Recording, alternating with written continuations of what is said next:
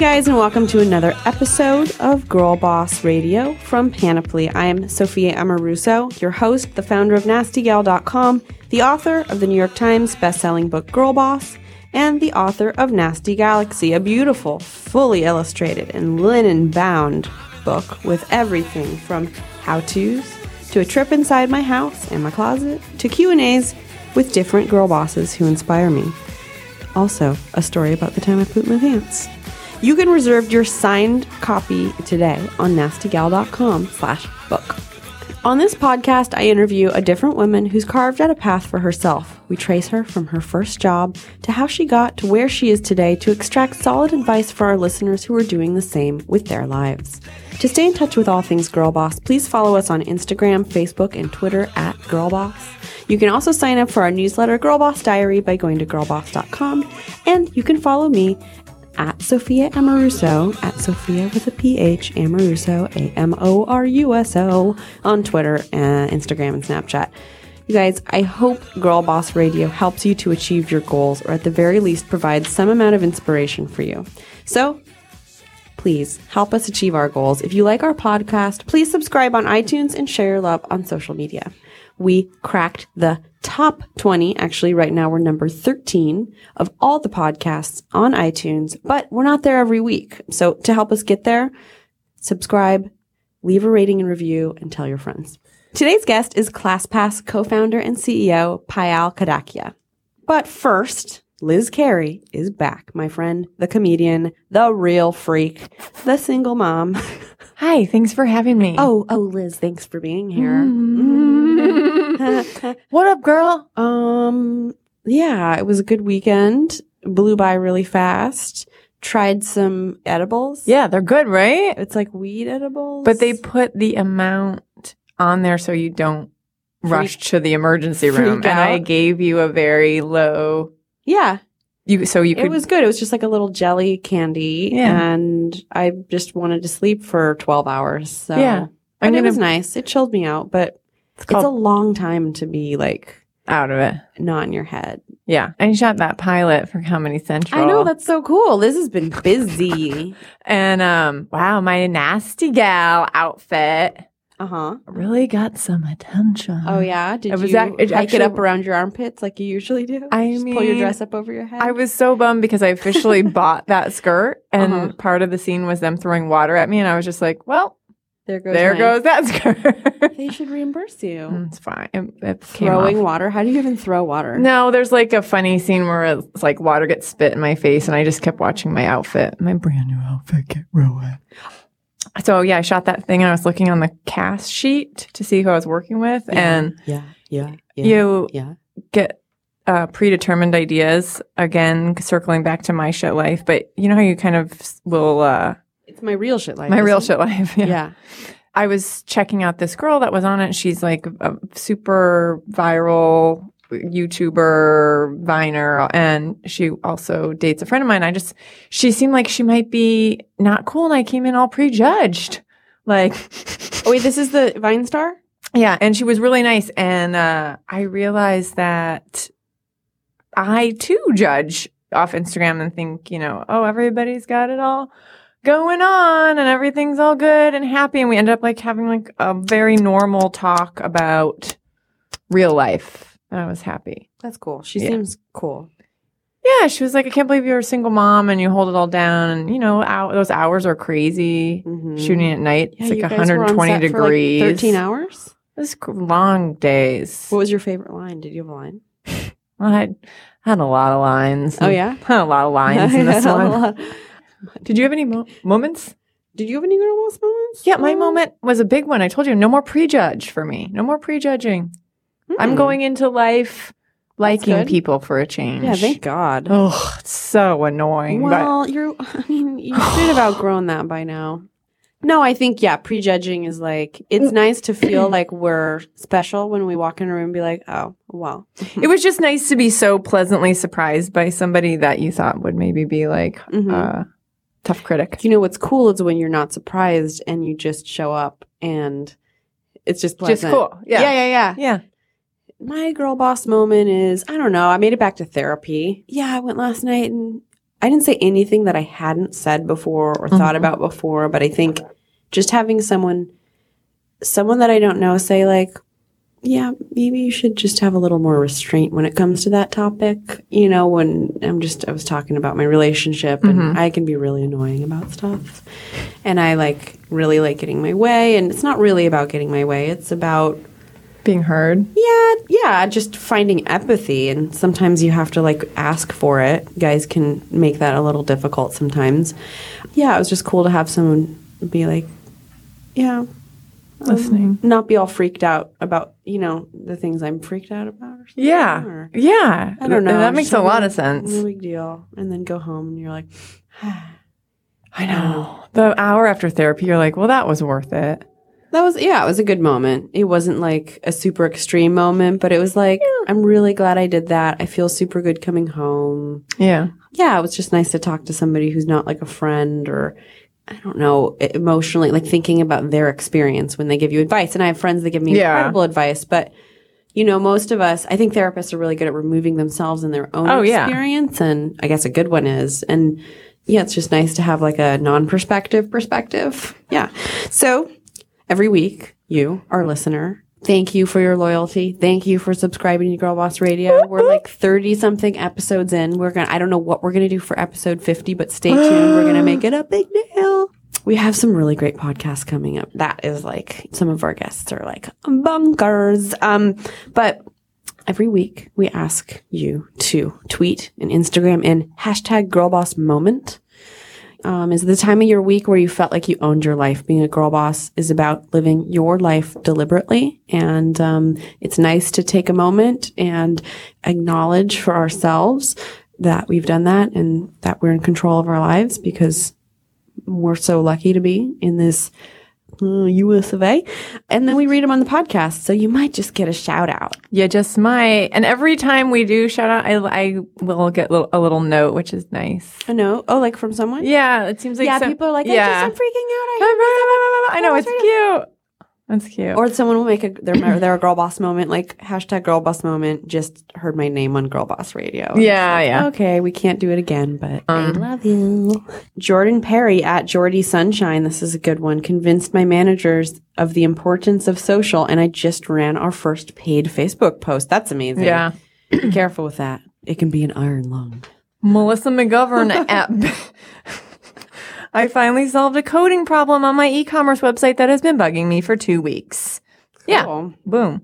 Girls who code. #GirlBossMoment. Ren A at Ren_Augustin says, planned a successful event at work that everybody enjoyed even during one of the hottest weekends in LA. Excited to plan more. Girl Boss Moment. At Katrina Cat 13. Proud that my socially awkward self didn't fail at introducing myself to a bunch of interns at our first event. Oh, that's so cool. Yeah. It can be just as scary to introduce yourself to people who are your subordinates, I guess. I hate that word. But in the office, I'm still intimidated by my own team. Yeah, you're like, hi. So get over it, dude. Kristen is one of our producers in New York. Kristen Meinzer. She was named one of the 22 most influential women in podcasting by Medium. Wow, that's amazing. As your senior producer, this is also your girl boss moment. I love that she's schooling me. I wish that's she so was cool. Here. Okay, Lulu in the Sky made a shirt for the first time for my boyfriend's anniversary gift. He wore it on our date. Wow, I'd like to see that shirt. Wow, that's funny. Brunch with my favorite LA babes. Never get tired of talking about business. Creative shit and life with these two. At Little Trailer, at Trust Circle, Girl Boss Moment. Oh, yeah. I think that's it. I don't know how to say this one. Somnicable? I'm really happy with the new video studio. For 3 years, I tried different ones, but they were all noisy. Finally, I found one that is quiet. They have everything. First time I got to use a green screen. It's getting serious. Cool. Liz, thanks for being here. Thanks for having me.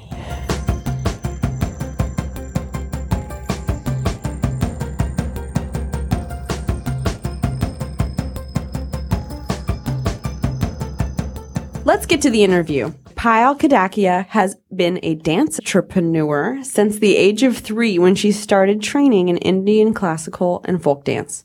It was her passion for dance, entrepreneurship, and making the world a more active, happy place that led to the founding of ClassPass in 2011, which I know a lot of our listeners are using. ClassPass has since made 20 million reservations, raised $84 million in venture capital, and operates in 4 countries and 34 cities. Prior to founding ClassPass, Payal worked as a consultant at Bain & Company and in Warner Music Group's Digital Strategy and Business Development Group. Payal, thank you so much for being here. Thank you for having me. Cool. So with every one of these podcasts, I like to start with asking what your first job was. Okay. Just because I think it's so fascinating. My first job was at Subway, scooping tuna sandwiches. So I did telemarketing research. So I had to call random people and ask them survey questions all day long. And so what were some of the questions? I mean, this was a lot of like consumer research that companies would submit. So it'd be like, what do you think of the gas prices in your area? You know, different things from there to, you know, what's your feedback on a new product you just bought? And it was, you know, it was really interesting because you're calling people from all around the United States. So I would talk to random people. I got very good at speaking on the phone and getting people to talk to me. Some of these surveys would range from like 3 minutes to an hour long. So sometimes I would sit on the phone with somebody for an hour. Wow. And actually hear them talk about, you know, they would also interject their life sometimes in there. And so you get to know these people. But I really loved speaking on the phone. And I feel like I developed a confidence in calling anyone. Yeah. Because I kind of felt like my voice was my way of communicating with someone. Do you feel like that's aided you in the press that you've done? Absolutely. I think your voice is a really powerful thing. You know, I'm actually a really petite person. You guys can't see me, but I'm 4'11". And amazing. I think I've realized that you can be as big as you want, and a voice and other things are a vehicle to do so, and it doesn't matter. Totally. And so I've always felt that way, and I love that. So you went to college. Yes. I went to Boston. I went to MIT. I've heard that's a really good school. I like the MIT Technology Review. Yeah. That's the closest I get. We're a pretty techie school, I would say. Yeah. And so what did you study? I studied operations research, which is a little bit of optimization combined with industrial engineering. Everyone at MIT is sort of an engineer. Our humanities classes somehow became about science, like in every aspect. Wow.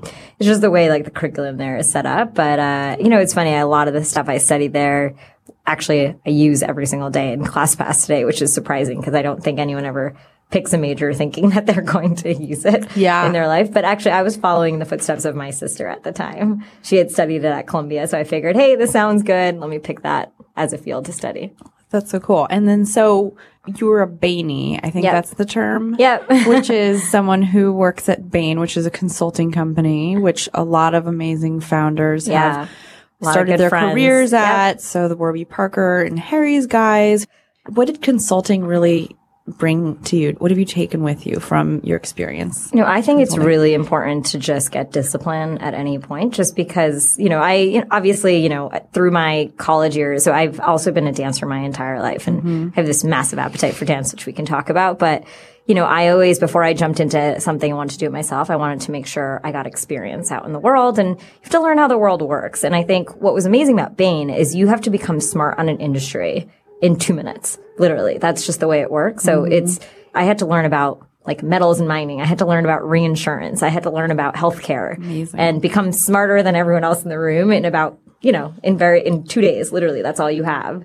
And I think learning about different industries, learning different tools on how to manage a business, it taught me how to be very big picture. But at the same time, especially with a startup, you have to also kind of get in there and in the weeds. But it helps you kind of always have that higher level strategy when you're thinking about things. And I think the people at Bain were the most amazing part. And I'm so close to so many of the people that I met there. And I always felt like I didn't need to go to business school because I met such phenomenal people while I was at Bain.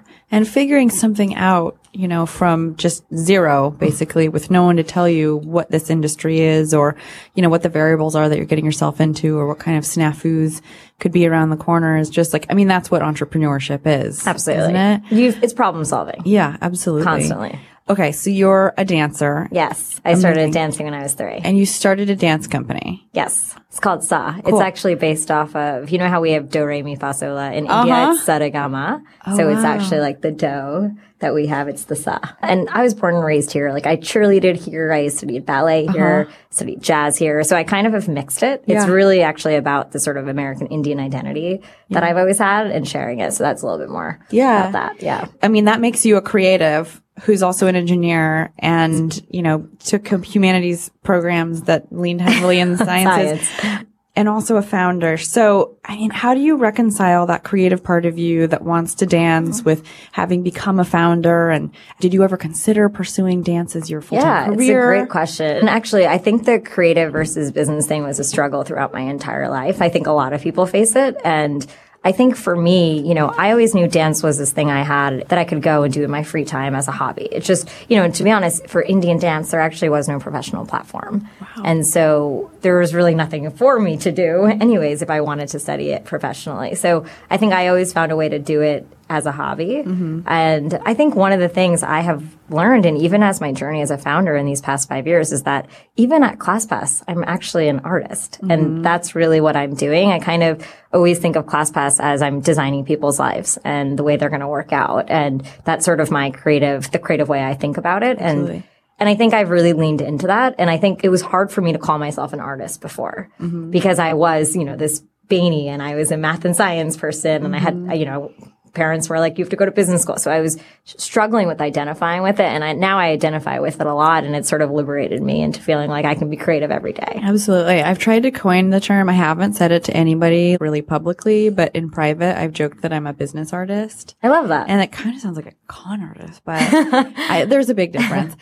Business artist. I mean, I think there's a lot of creativity to what we do. And I think, especially when you're starting from scratch, there is no blueprint. You're creating everything. You know, from, you know, whether it's in your product, if it's like an actual like clothing, there's a lot of creativity in that, you know, and the way someone I always think about even like UI is very similar to how you'd set up a retail store, which is user interaction for those of you that don't know. Exactly. Yeah. And so that's just mapping people's behaviors and what it is that they're going to do based on some other stimuli, and you move them in the directions that, you know, end them in the right product. The part of the funnel that you want them to do, which is basically that they made a purchase. Exactly. Kind of. Exactly. That's how I understand it. So tell us about ClassPass. What is ClassPass? When did you found it? Yeah. So, ClassPass started actually 6 years ago. The idea, that's when I got it. I was sitting at my desk, sitting at Warner Music Group, and I looked for a ballet class online, miserably frustrated by the experience of, you know, having to go from website to website, not knowing if it was the right class for me. Ended up not going. And that's when I just realized maybe there was an idea here that I could really help in getting all this information in one place.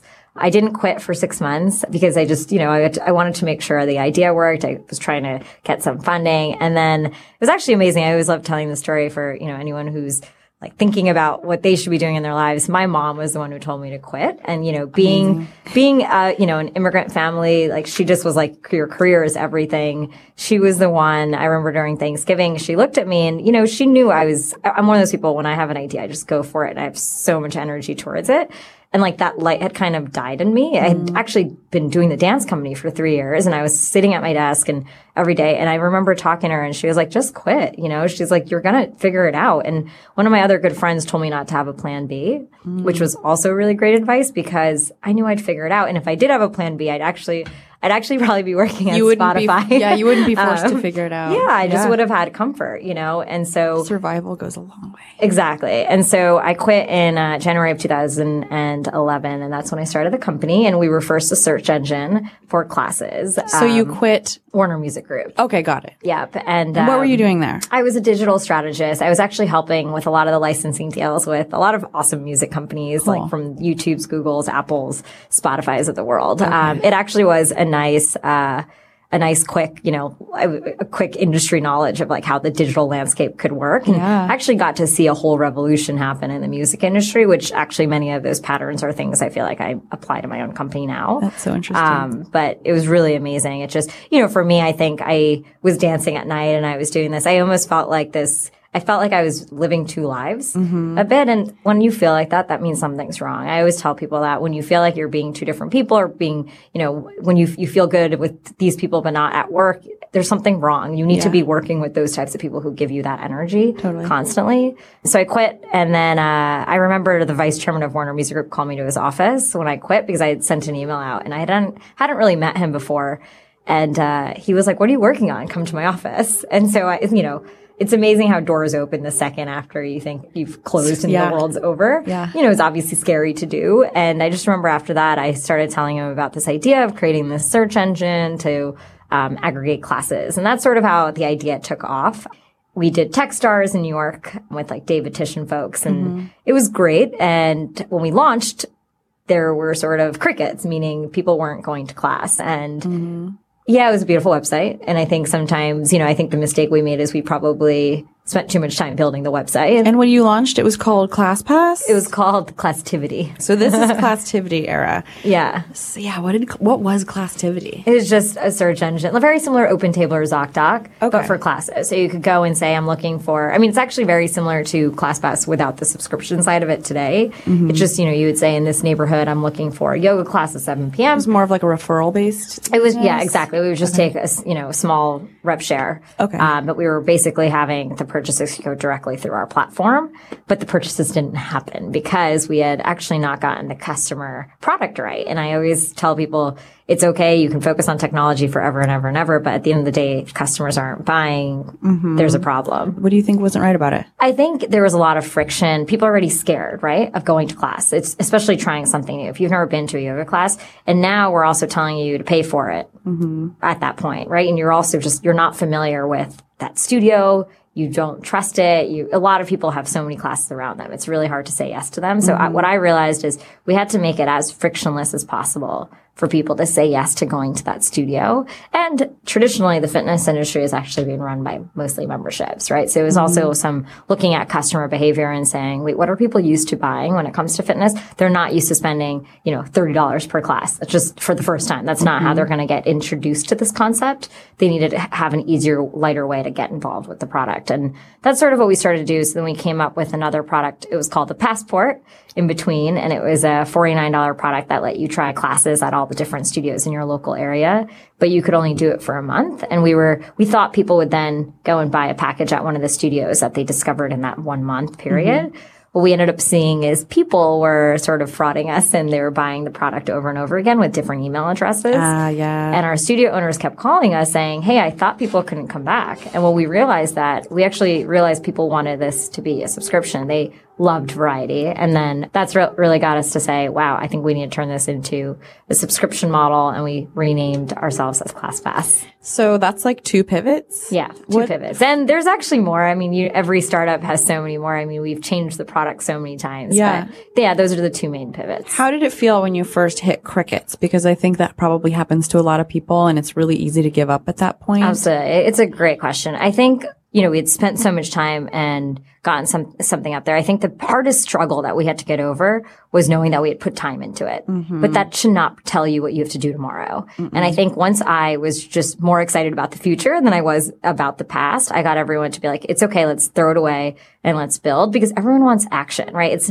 It never feels good to watch something be flat. You always want growth in some way, and working feels better than doing nothing. Absolutely. And so I think once we had a new concept to come in, I remember walking into the team and I was excited about the new product. And I think they felt that. I think they were like, we actually didn't stop Classtivity until 7 months into, we didn't shut down the search engine for 7 months into ClassPass. And I remember talking to my engineer who was, with the company still, and he was one of our first employees. And I remember it was hard for him to turn it down because he had built every part of that code.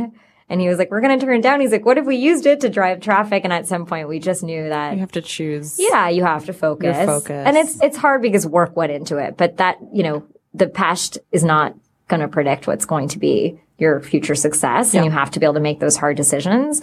And I think one of the things I've always done is I've surrounded myself by really great people. And I'm one of those people when something bad is happening, I like to indulge in it a lot. It's like, I'd rather hit that bottom point of that feeling as quickly as possible. Absolutely. So I get up. Yeah. Right? It's Fail fast. Fail fast. Exactly. Like, if I just like being like, let me just cry this out. Let me go talk this out. Let me go be like, we messed up and let me just get to the root of it. It's better just to know. It energizes you because then you're kind of over yelling about it and you kind of then start working on a plan. And a plan is always the most energizing thing. Yeah. When did you know that ClassPass was really going to work? So you iterated and iterated, and obviously you're still iterating, but was there a moment where you were like, all right, finally, like, I know this is working? Yeah. So I think, I've always been a very mission-oriented, founder in the sense of I knew I wanted to get people to class. Like, to me, if I wasn't getting people to, the way I talk about dance and like, it's this place for me that I love, I wanted other people to have that. So until I was sort of creating that same type of behavior and emotional connection to my product, I didn't succeed. And I think, we launched ClassPass in June of 2013. And that fall, I was doing every customer service email. I could start seeing what people were saying about, wow, like I'm so addicted to this product. I like wake up every day figuring out what I can do. Like it's changed my life. I feel more confident at work. Like all these things started happening. And that's what I started reading. In January of 2014, I remember being in my elevator in my building and two girls started talking about it.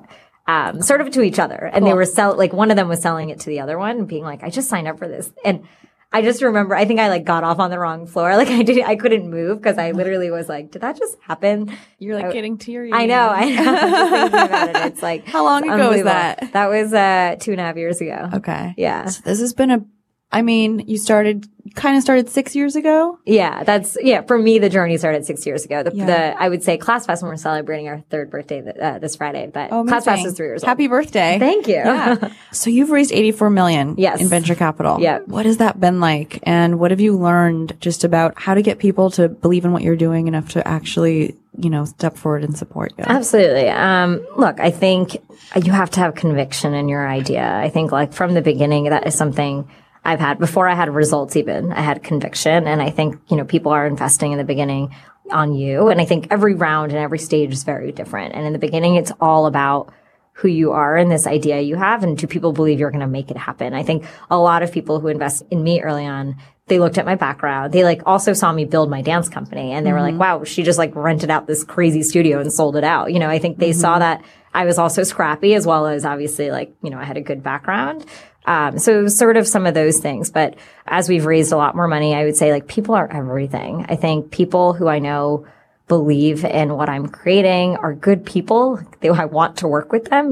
Those to me have been the most important criteria when I'm having, raising money. And I think it's always important to make sure that you realize like these are the people that to me, they're like my family. They're the ones they've given me money. We're going to be making very hard decisions for this company together. And that's always just been at the core. Has that been really scary? Just when you stop and you're like 84 million, or do you ever stop and you're like, what does that mean? I mean, I know what it means, but how'd that happen? And yeah, there are days where I think I can look at my life from sort of a faraway point being like, wow, like, who is that? You just sort of disassociate for a second and, it's unbelievable. But at the same time, then I just know myself. Like I just go back into my email and I'm just like a workaholic. You're like, okay, that was a nice moment. Yeah, exactly. Better get back to work. Yeah. Trying to keep my promises. Yeah. And it just, I think I've always just, since I was younger, I just knew I was put on earth to like shake things up and create a dent. And I think, you have to listen to that. So who gave you funding for the initial website?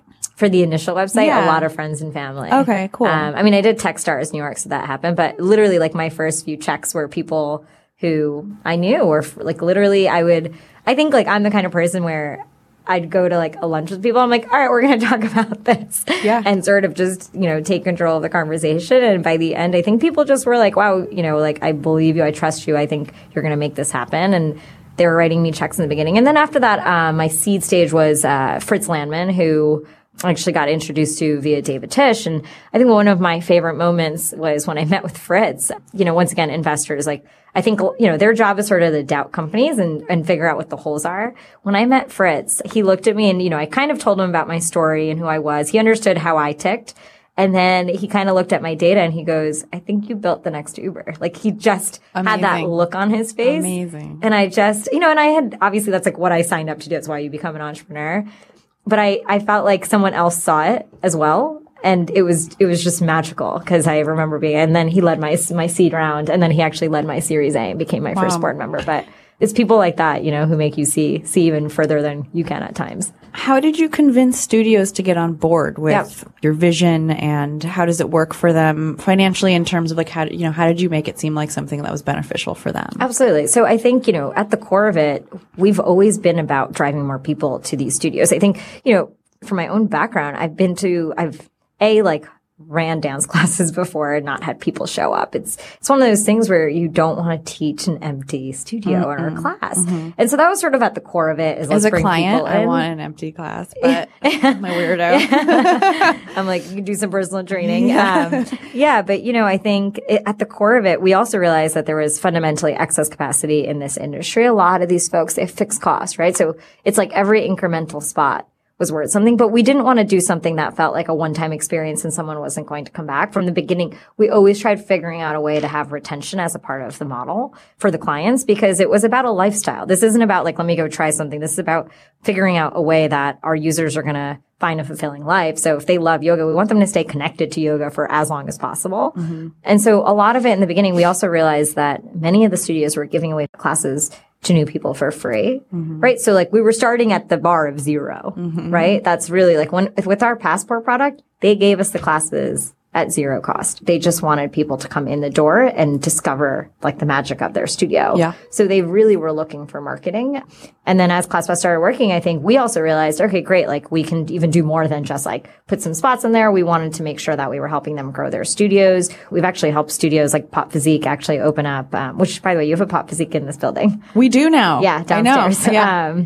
Open up in New York from LA. Okay. So we've also we've brought together the studios in a way with content and information that they wouldn't have ever been able to get before. Like I always like to say this, before I feel like there was probably some competition. We're trying to actually make everyone feel like they're on the same side. And I think it's by sharing information and best practices. Yeah, totally. I mean, I think it's so varied how yoga studios and dance studios and personal, private gyms or whatever, Pilates studios work, because every website's totally different. They're all using a different system. Most of them are pretty rinky-dink. So a lot of them you have to call for. Some of them are online, but do you trust their system? And, also just for those companies, it seems like the expertise would be in the craft.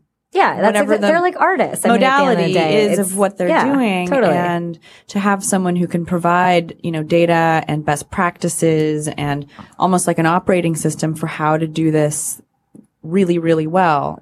It's like you just said, it's so unique. It actually adds a lot of friction. Imagine you want to go to a class, right? And now you don't know where to go. Now you find something and you have to go to this website. You don't know where the payment is. Like it's so many steps. There's so many, we were just talking about funnel. How many parts of that process can you fall off in? Yeah. Many. It's just that fear. And it's not even just about the information. I think I learned it's making sure you have a good experience in the class. What information, just being able to check in. I mean, even if you walk into the front desk and they're like, well, your name isn't on the list, like all that anxiety that happens. It's totally just can like, I get into don't belong class? Here. Like you want to feel like you belong. And I think that sense of community and actually knowing that you look around and there's all these other people from either ClassPass or just newbies in a class, I feel like that creates a sense of camaraderie between people. Nothing worse than snobs, So it's really easy to just be like, you just, no.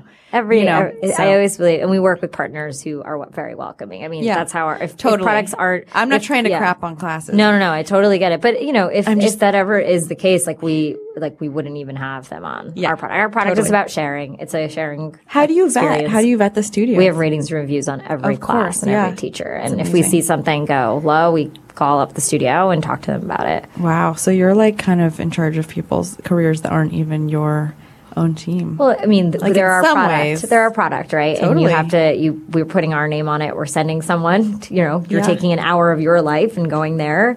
We feel responsible for making that happen. And we want to make sure it's a good experience. Absolutely. Yeah. So who were some of your first hires? When did you know it was time to hire someone and who were they? How did you find them? This is a great question. I think, at all phases of a startup, it changes. I think in the beginning, it was really just about people who were willing to kind of get in there and hack it up with us. Like there were things like great spreadsheets of classes, in times. Like that's what interns did, It was very, I would say in the beginning, it was just a matter of like, who was driven enough to be like, I'm going to work here from like 8 a.m. to like 2 a.m. and not care and just feel like so honored to be a part of this company. Yeah. And that's sort of where it was in the beginning. Obviously hiring our first engineer we've had to let go of and fire, I think, a few of them in the beginning. That was sort of just, it just happens. Yeah. And then, thankfully, even like the engineer, I was just telling you about who's still with the company, he actually came in to help us and he's been with the company since. And this guy was Atul. He was someone that I've known since I was 10. Oh my God. You know what I mean? So it's almost like sometimes when you need help, like I always think like you reach out to the people you know, and that ended up working out. Doesn't always work out that way. But then at the end of the day, like I have a massive network from just the people I've known from Bain and other folks. And I always tell people like stay in touch with people because you just never know. Absolutely. And you want different, right? It's not just about like I didn't want people who just had a business background like I did. I needed people who actually had a very different skill set. Like my first designer, like she's actually one of my good friends. I just love her work. And I just remember being like, you need to work here and build our brand. She still builds our brand.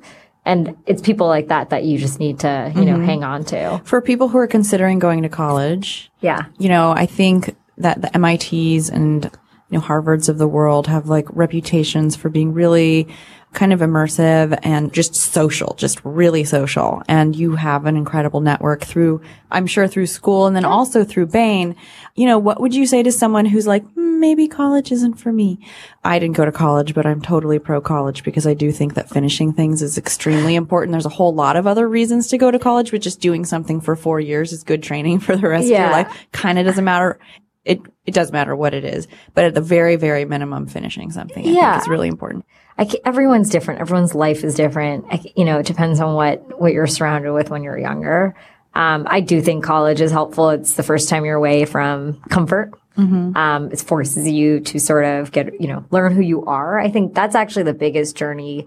No one ever talks about what you should do in your 20s, but you have to get to know yourself. I know. And know what you're good at. And, no one's going to tell you that. And sometimes by doing all these jobs and going to the cookie cutter schools, it doesn't actually help you do that because you end up blending in and forming, I think I struggled with that because I actually felt it was pretty unique and different. I think everyone does. Every time I talk to someone, everyone's like, I always felt very different. I'm like, we all did. If you have good parents, then that's what, that's what we learn. I think you just have to embrace it though and find who you are. And no one tells you to do that when you're younger, right? And I actually think I get it, why people are getting married later and choosing these things later. It's because we never actually went through a cycle of figuring out who we were when we were younger. Totally. So I just think it's a matter of choose a college where you can actually, be around people you enjoy. You can study what you want to. You can do activities that you still want to. And even with your career, I think after, I always say this to people definitely have discipline, but don't get stuck, right? Don't get stuck in the whole money game or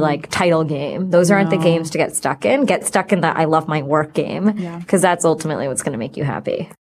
People talk about balance. Totally. Do you believe in balance? And, obviously dance is a really important thing for you, but it's also something that you're a professional at. Yep. So that is a passion, but it's also, a hobby and it's also a profession. Yeah. How do you balance everything that we do? Yeah. What's personal and what's professional and what's your home and what's your work? Yeah. I like to keep everything as one, meaning I don't think you can create these fine lines in your life. It all blends together. It defines me as a person, as I was saying. I'm very anal about my time. I think that's the biggest thing I have control over and what I want to do and who I want to spend my time with, how I want to spend it.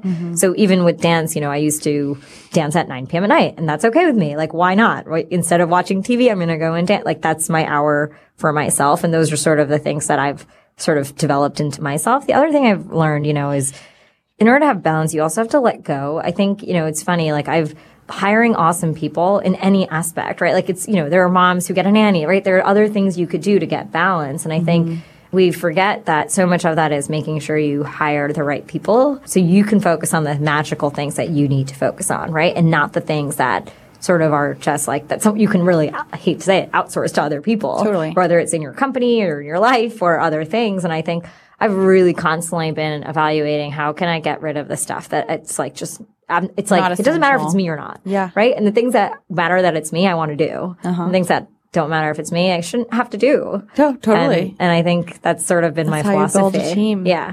And it's hard. And that's always the hardest thing to be who you trust, who do you get? And I think you just have to keep iterating on that and keep finding good people. Yeah. Are there any apps productivity apps, organizational apps? How do you organize yourself? And are there any apps that you would recommend to me and our listeners? Yeah.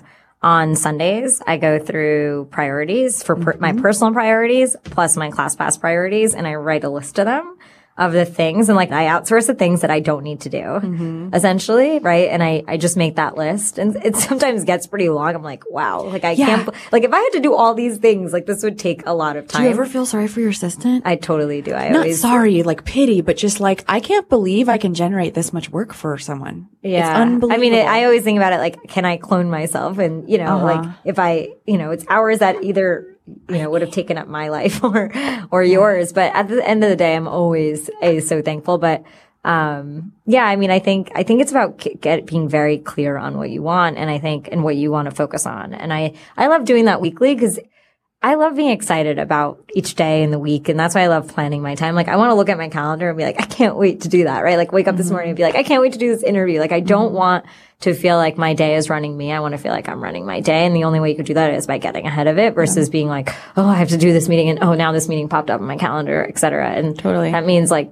it's running you. How do you evaluate what is exciting and what is essential? Whether or not anyone cares about what you're doing or not, honestly, there's opportunity everywhere. I have a hard time, I guess, focusing. It's focus, right? It's probably because I didn't go to college. No, that's not true. I think I'm actually kind of serious. I think focus is everything because I think people can, I think at the end of the day, even people I want to meet, right? Like you want to meet. There's always so many great people to meet. I think it's a matter of like, once again, I always kind of go back to like what my goals are of being like, I want to meet these types of people right now. And saying yes to them and sort of pushing the other people back because it's all about focus. Like a better conversation and a better outcome will happen if you're more focused. And once again, you can't have guilt. I think, it's funny. I always think about this with females. I think females have so much guilt. Like it's like, why? It almost just, it's something that we all just need to work on getting rid of collectively it's such a because waste of I don't think guys carry around guilt at all. I don't. And I think we do. And I think, look, it gives us obviously a heart and it makes us empathetic, but it can sometimes even hold us back if we don't learn to get over it. And I think for me, so much duty. People, it's like, exactly. Yeah. You have to work. I always surround myself by people. When I start feeling guilty, I know the people to call who like make me be like, just go kick ass. Or I know, like, I read quotes a lot. And some of it is because I'm like, nope, like, I'm not going to feel guilty. Where do you find great quotes? Honestly, I just look on Instagram. Oprah.com. I love Oprah. I like literally, I used to use this like app called like motivationalquotes.com. I used to post a quote like every day. I remember all my friends were like, what happened to the quotes? I'm like, I just got busy. But, like every morning, cause I wanted to center my day. Yeah. And I think just like reading positive things or anything negative or anything I was feeling would just kind of disappear because you just read this positivity and it's all, you control your thoughts. Like you put down the New York Times and then you pick up the inspirational quote app. Like you can live. You control your thoughts, right? Absolutely. You control your actions.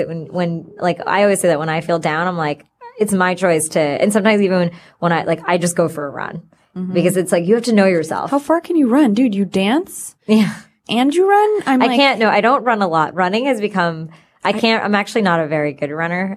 Me neither. I actually like only run on a treadmill. And this is like, if there's no class around me, it's like my workout. And I can only run like 3 miles. Like, like without stopping? Well, yeah. And I don't run very fast at all. I don't even think I can do it became actually meditation to me. Running is really psychological. Yeah. It became meditation to me. And running, there's just something that's like, this is boring. I could be. You should listen to good. I need good music. If I don't have a good like song I really like or something, it's like a very long 30 minutes. I like jump roping to the music. Oh yeah, jump roping is fun. Jump roping's fun. There's actually a class like just jump roping now in New York City. Double Dutch would be cool, like the one where you run in and out of the. Around like kids just do kids activities in like the 60s or whatever. So I like to ask all of our guests on the show. So we have something called Girl Boss Moments. Okay. Which is, I don't know, it's kind of like a Hallmark moment. I don't know where it came from, but our listeners tweet in and Instagram in hashtag Girl Boss Moment, which is the time of their week or the time of your week where you felt like you were really in control of your life, where you were like, I'm doing something for myself, or I achieved something. I'm the boss of my own life. And it could be I got a bubble bath, or I didn't look at my phone, or I raised another $50 million. Payal, what was your Girl Boss moment? Definitely when I'm doing like 50 push-ups at a pop physiques class, Nice. I mean, Yeah. in a row? You do them through the class. Okay, cool. It always sounds great to say like I did 50 push-ups today, even if you did 10 at a time. Like it's the same. Yeah. Yeah. I think those moments to me just make me feel so strong. Totally. Mentally and physically. Totally. All right. So where can we find ClassPass and how can we find you on the interwebs? Yeah. So ClassPass is at ClassPass, at Payal Kadakia and Payal222 on Instagram. That's PAYALKADAKIA, guys. Payal, thank you so much for being here. Thank you. This has been really fun. That was another episode of Girl Boss Radio. We'll be back next week with Claire Wineland, the founder of Claire's Place Foundation, so please tune in. Our producer is Shara Morris. Thanks also to Kristen Meinzer, Laura Mayer, and Andy Bowers at Panoply. And thanks also to the band Phases for our theme song, and my husband, Joel Jark DeGraff, who is now going by the name Same Animal, for our interstitial jam. I'm Sophia Amoruso. I'll be back next week.